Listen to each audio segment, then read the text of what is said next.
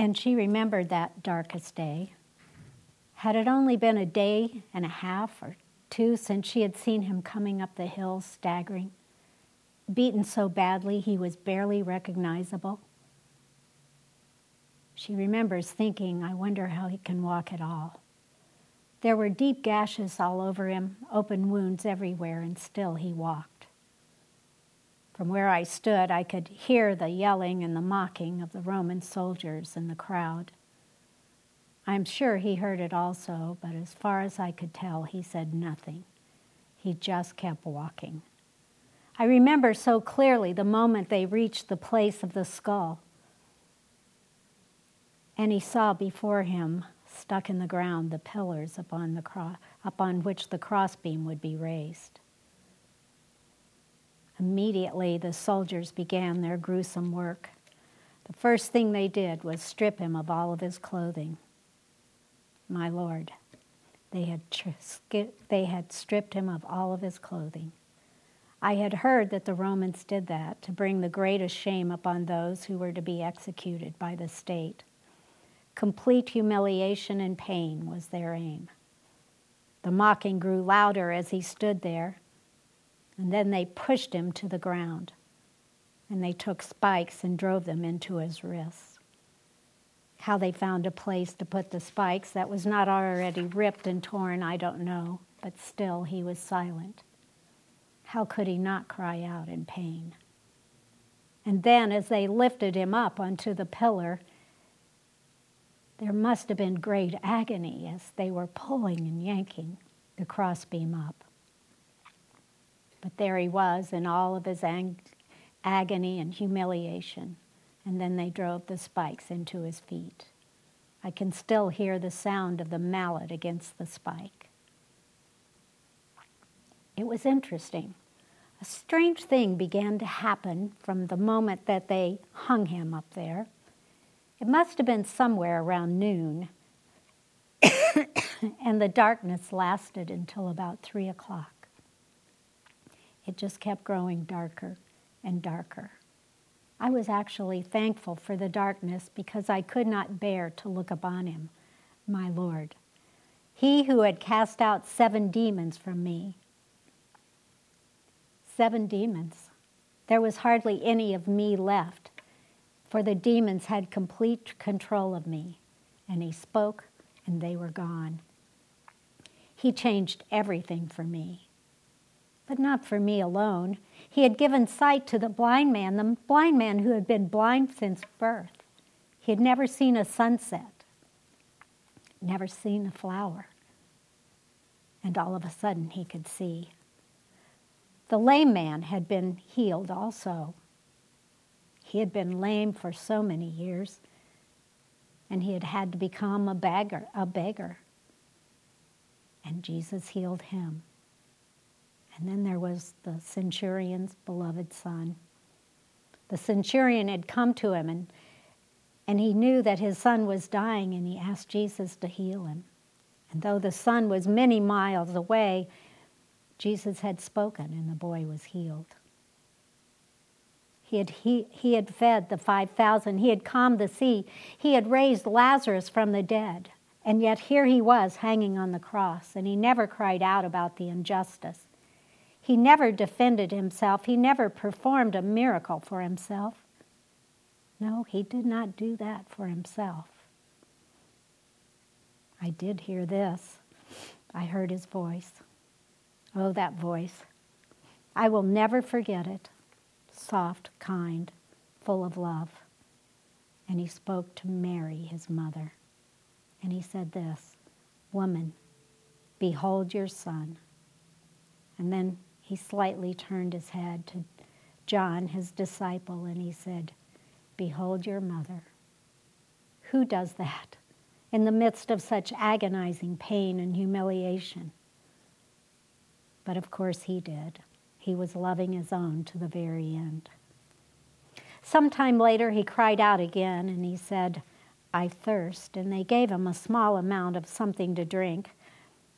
I don't know, but I think that his cry of thirst was because of a much deeper thirst. It seemed like a longing thirst. And then the last words I heard were so sorrowful. He said, "It is finished." That's all. And then he lowered his head. And I think at that moment he died. It is finished. That is what my heart felt also. It is finished. Our hope, our beloved Savior, was dead. I could not stop the tears. I could not bear the emptiness. I did not know what life would mean now. That day at the cross, it seemed as if everything had died there. Then the crowd began to disperse. The centurion in charge came up to the soldiers who had been keeping watch over Jesus and the other men. And then the soldiers rose up and they went to one man and then the other on either side of Jesus, and they broke their legs. It was horrible. The sounds were horrible.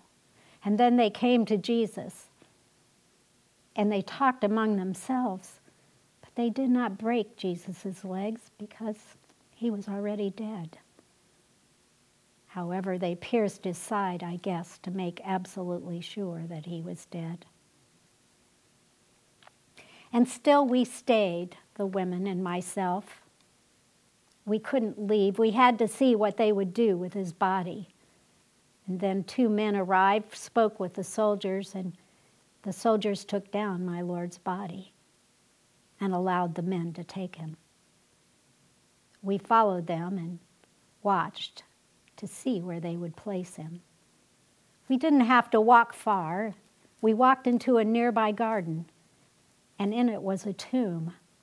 It looked like a brand new tomb. It was really quite beautiful and oh so silent. The men who had taken Jesus' body seemed to have some spices and linen cloths with them, and they went into the tomb and were there for a time, and then they came out and they rolled the stone in front of it. Well, we stood there and we felt helpless. You see, it was almost the Sabbath and we could do nothing, but we so wanted to be the ones to finally prepare his body. But it would have to wait until the Sabbath day ended. We knew of no other way that we could possibly honor this one that we called Lord, and that we thought was our King. So we decided we would meet at the tomb on the first day of the week. We didn't know at all how we were going to roll back the stone, but we had to do something. And so we departed, but our hearts were left at the tomb. What if those were some of the thoughts that had been in Mary's mind as she walked to the tomb that early morning while it was still dark? You see, she had had this whole Sabbath time to remember, to think about Jesus, to all of the stories that she had heard about him, to remember the times that they had all been together and the joy and the hope that had been in the midst of them, of his words and his teachings, how powerful they had been. She had heard of all the miracles he had fulfilled and how he had healed and calmed the storm. And then she had heard him pray. His prayers were as if he were before the very face of God. And now she was returning to the tomb that held the body of her Lord. The tomb that said, "It is finished." Nothing made sense, and yet she went. It was as if she was being drawn there. I am sure that for Mary, the sorrow had not lessened as she had remembered all of these things and as she walked that day. And perhaps in the midst of all that remembering, the confusion had gone because of so many things Jesus had said that now they could not happen. But she went on. She kept walking.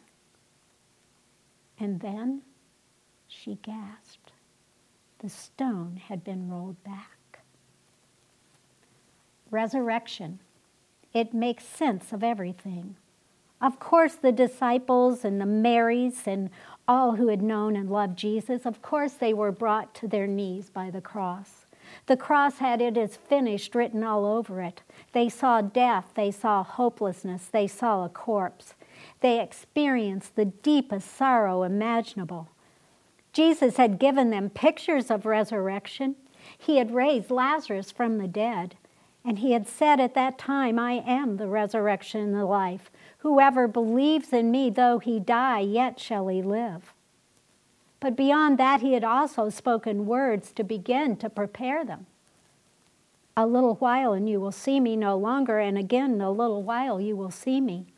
You will weep and lament, but the world will rejoice. You will be sorrowful, but your sorrow will be turned to joy." And he said, "I will see you again. And your hearts will rejoice, and no one will take your joy from you."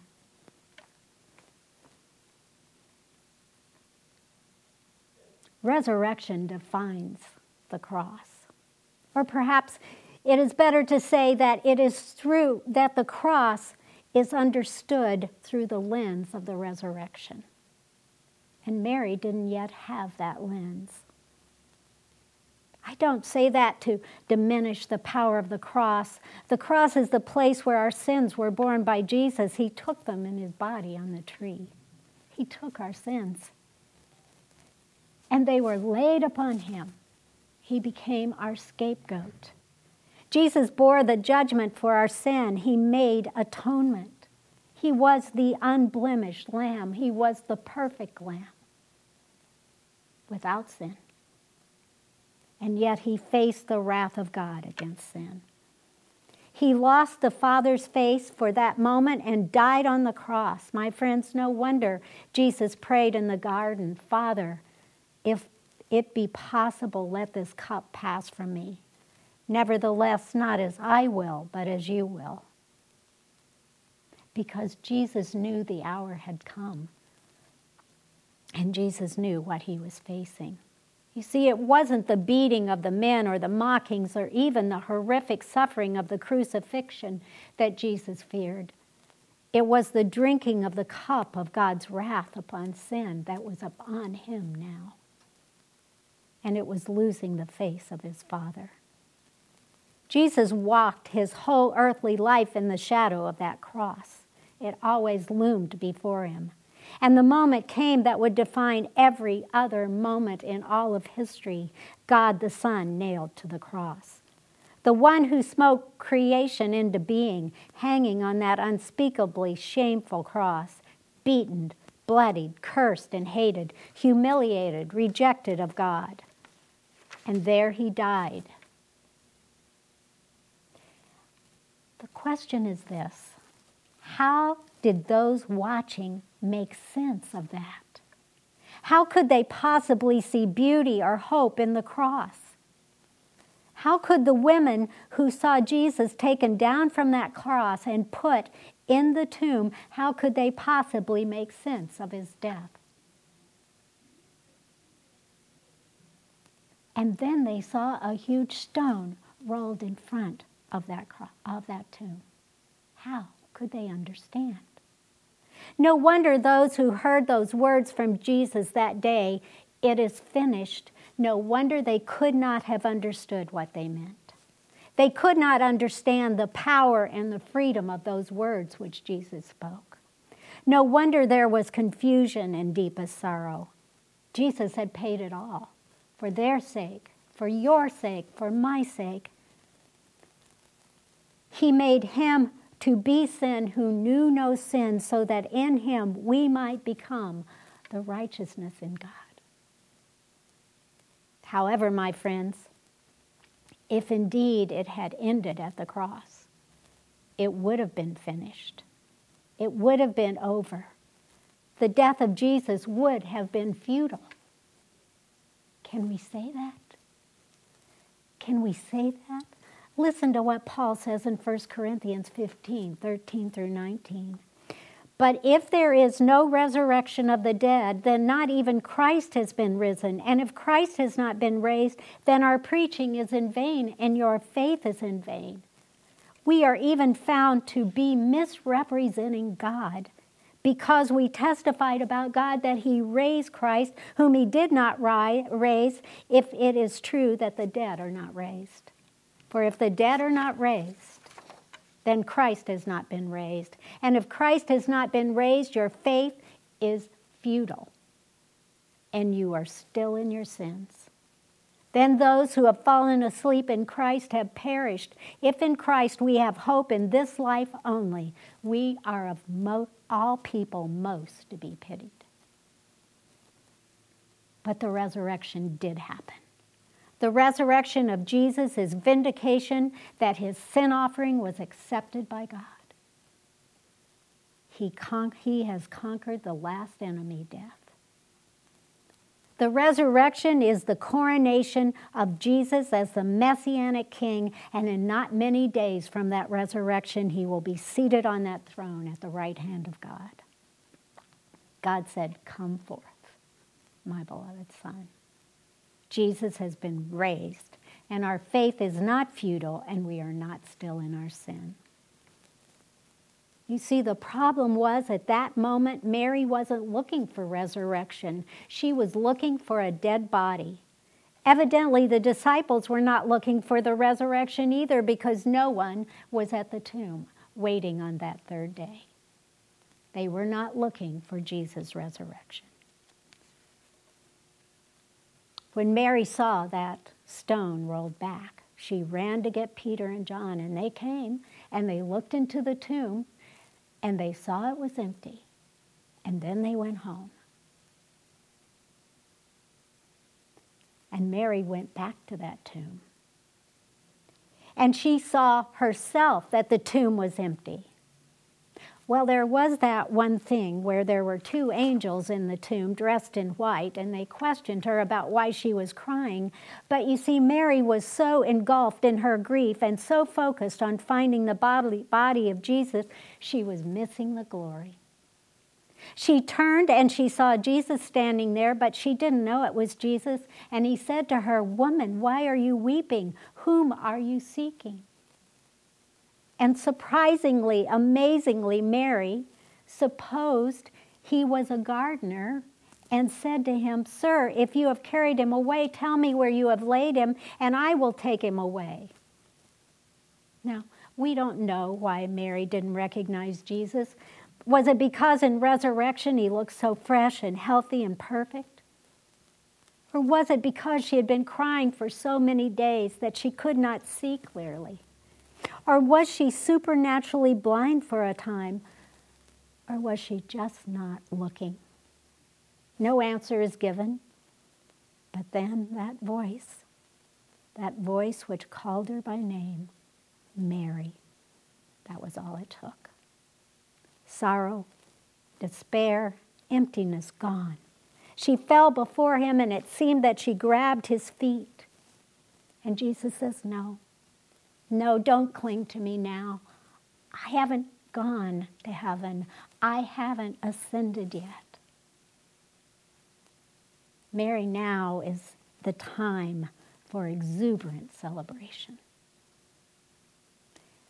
The amazing thing is that Mary was given the honor, a woman, to be the first to see the resurrected Lord. And then he said to her, "Go and tell my disciples. Go and tell my disciples he is risen." She was the first to carry that good news. There is so much we could say about Jesus' appearance to the disciples, but with so little time left, we're going to focus on his words, "Peace be with you." Spoken 3 times in these last verses and filled with so much meaning. The words that were spoken before Jesus gave the Great Commission and prepared them to go into the world with the message of the gospel as he breathed to remind them that the Spirit was coming. Why? Peace be with you. Of course, there are many reasons, but the main reason is resurrection. Peace with God has been restored. Think about it. Think about what that means. Sin destroys peace. It brings corruption of every kind, nothing is left untouched. sin leaves nothing untouched. But on the cross, Jesus destroyed the power of sin by making peace by the blood of his cross. Colossians 1:20-22. And it goes on and says, and you were once alienated and hostile in mind, doing evil deeds. He has now reconciled in his body of flesh by his death, in order that he may present you holy and blameless and above reproach before him. That's resurrection. Sin touches everything. But in his death, Jesus met every condemnation. His perfect righteousness made him the perfect, unblemished sacrifice. He fulfilled the law's loud thunder with his perfect love because he perfectly loved the Father and he perfectly loved everyone. He perfectly fulfilled the law. He overcame darkness with light. He paid the full price of the debt against us by nailing it to the cross. He is the truth who has overcome the lies of Satan. He drank the cup of God's wrath to its final dregs, that cup which is called the cup of staggering, which contained God's full and furious wrath against sin, against your sin and my sin. The sword which blocked the way back to the tree of life was embedded into his side, and the curtain ripped in two to welcome us back in. The wages of sin is death, but Jesus in his resurrection has overcome sin and death. It holds us no more. The resurrection is God's yes and amen to all Jesus did on the cross. Paul goes on in 1 Corinthians 15 to say, but in fact Christ has been raised from the dead, and he is the first fruits of those who have fallen asleep. For as by man came death, by a man has come also the resurrection of the dead. For as in Adam all die, so also in Christ shall all be made alive, but each in its own order. Christ the first fruits, and then it is coming those who belong to Christ. And then comes the end when he delivers the kingdom to God the Father after destroying every rule and authority and power. For first he must reign until he has put all of his enemies under his feet, and the last enemy to be destroyed is death. And then Paul goes on, and he says, death is swallowed up in victory.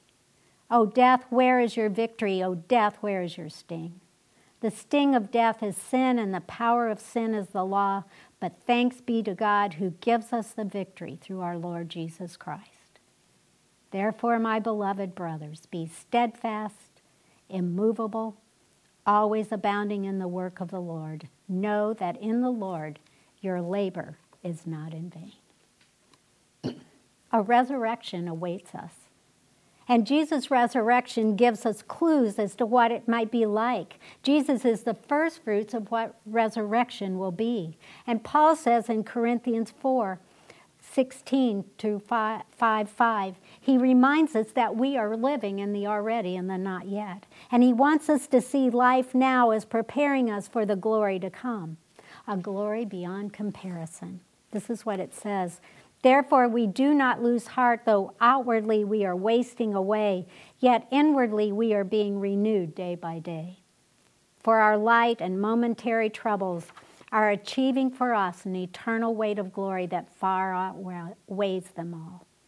So we fix our eyes not on what is seen, but on what is unseen, since what is seen is temporary, but what is unseen is eternal.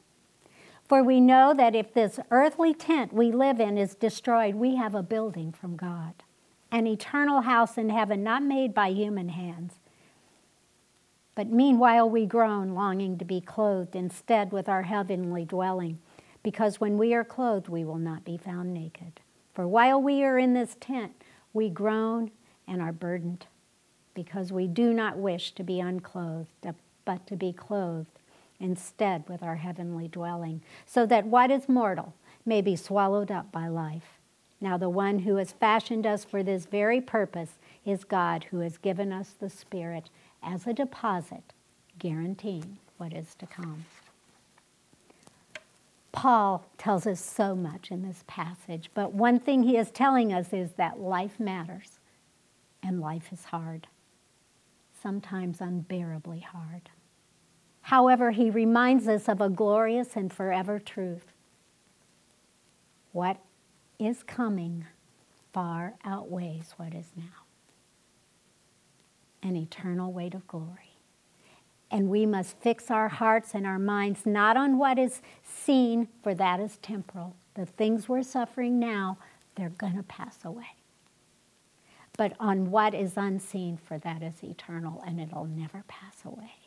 A resurrection awaits us. And Jesus' resurrection is the promise. Yes, we live in this earthly tent, and we groan, and we are burdened in all kinds of ways, physically and spiritually. Our outer man is wasting away, but we have an eternal house in heaven. We have a new resurrected body just awaiting us, a glory beyond comparison, and our new body will be perfectly fit for our inward glory. And even this day is preparing us for that day, and the Spirit is the deposit. It is certain. Our study in John helps us to see a little of what this means. When Jesus healed the blind man and the lame man, he was putting things back the way they ought to be.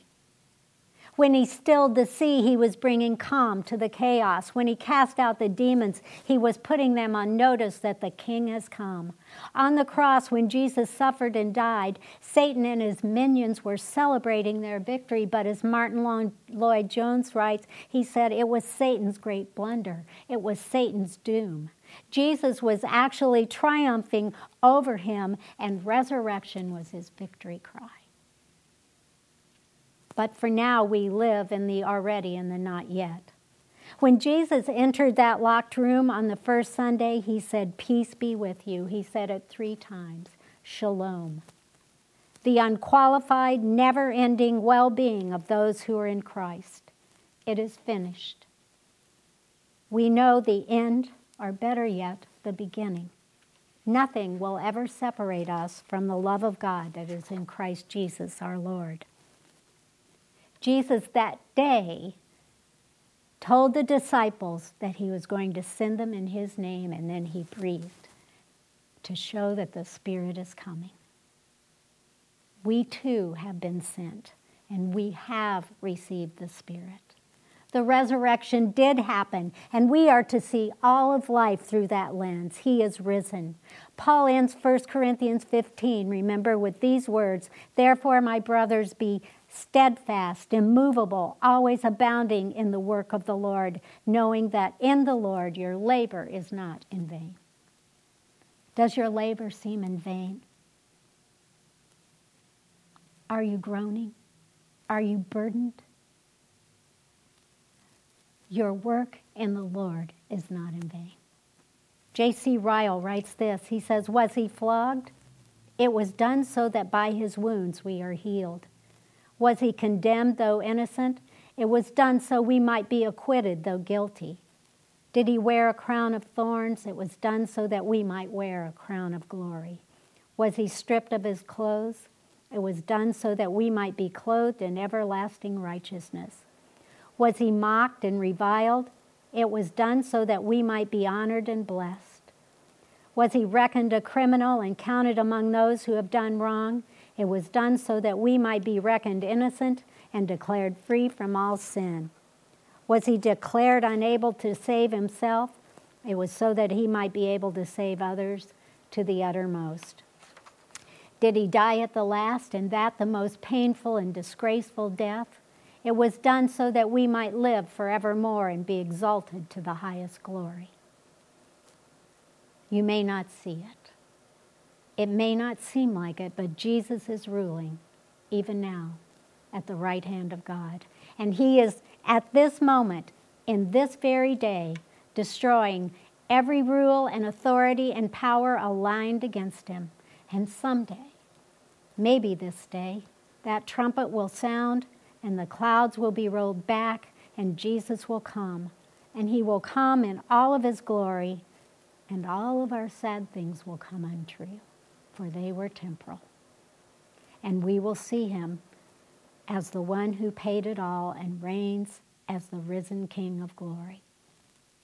And on that day, he will raise us up, and we will be with him forevermore.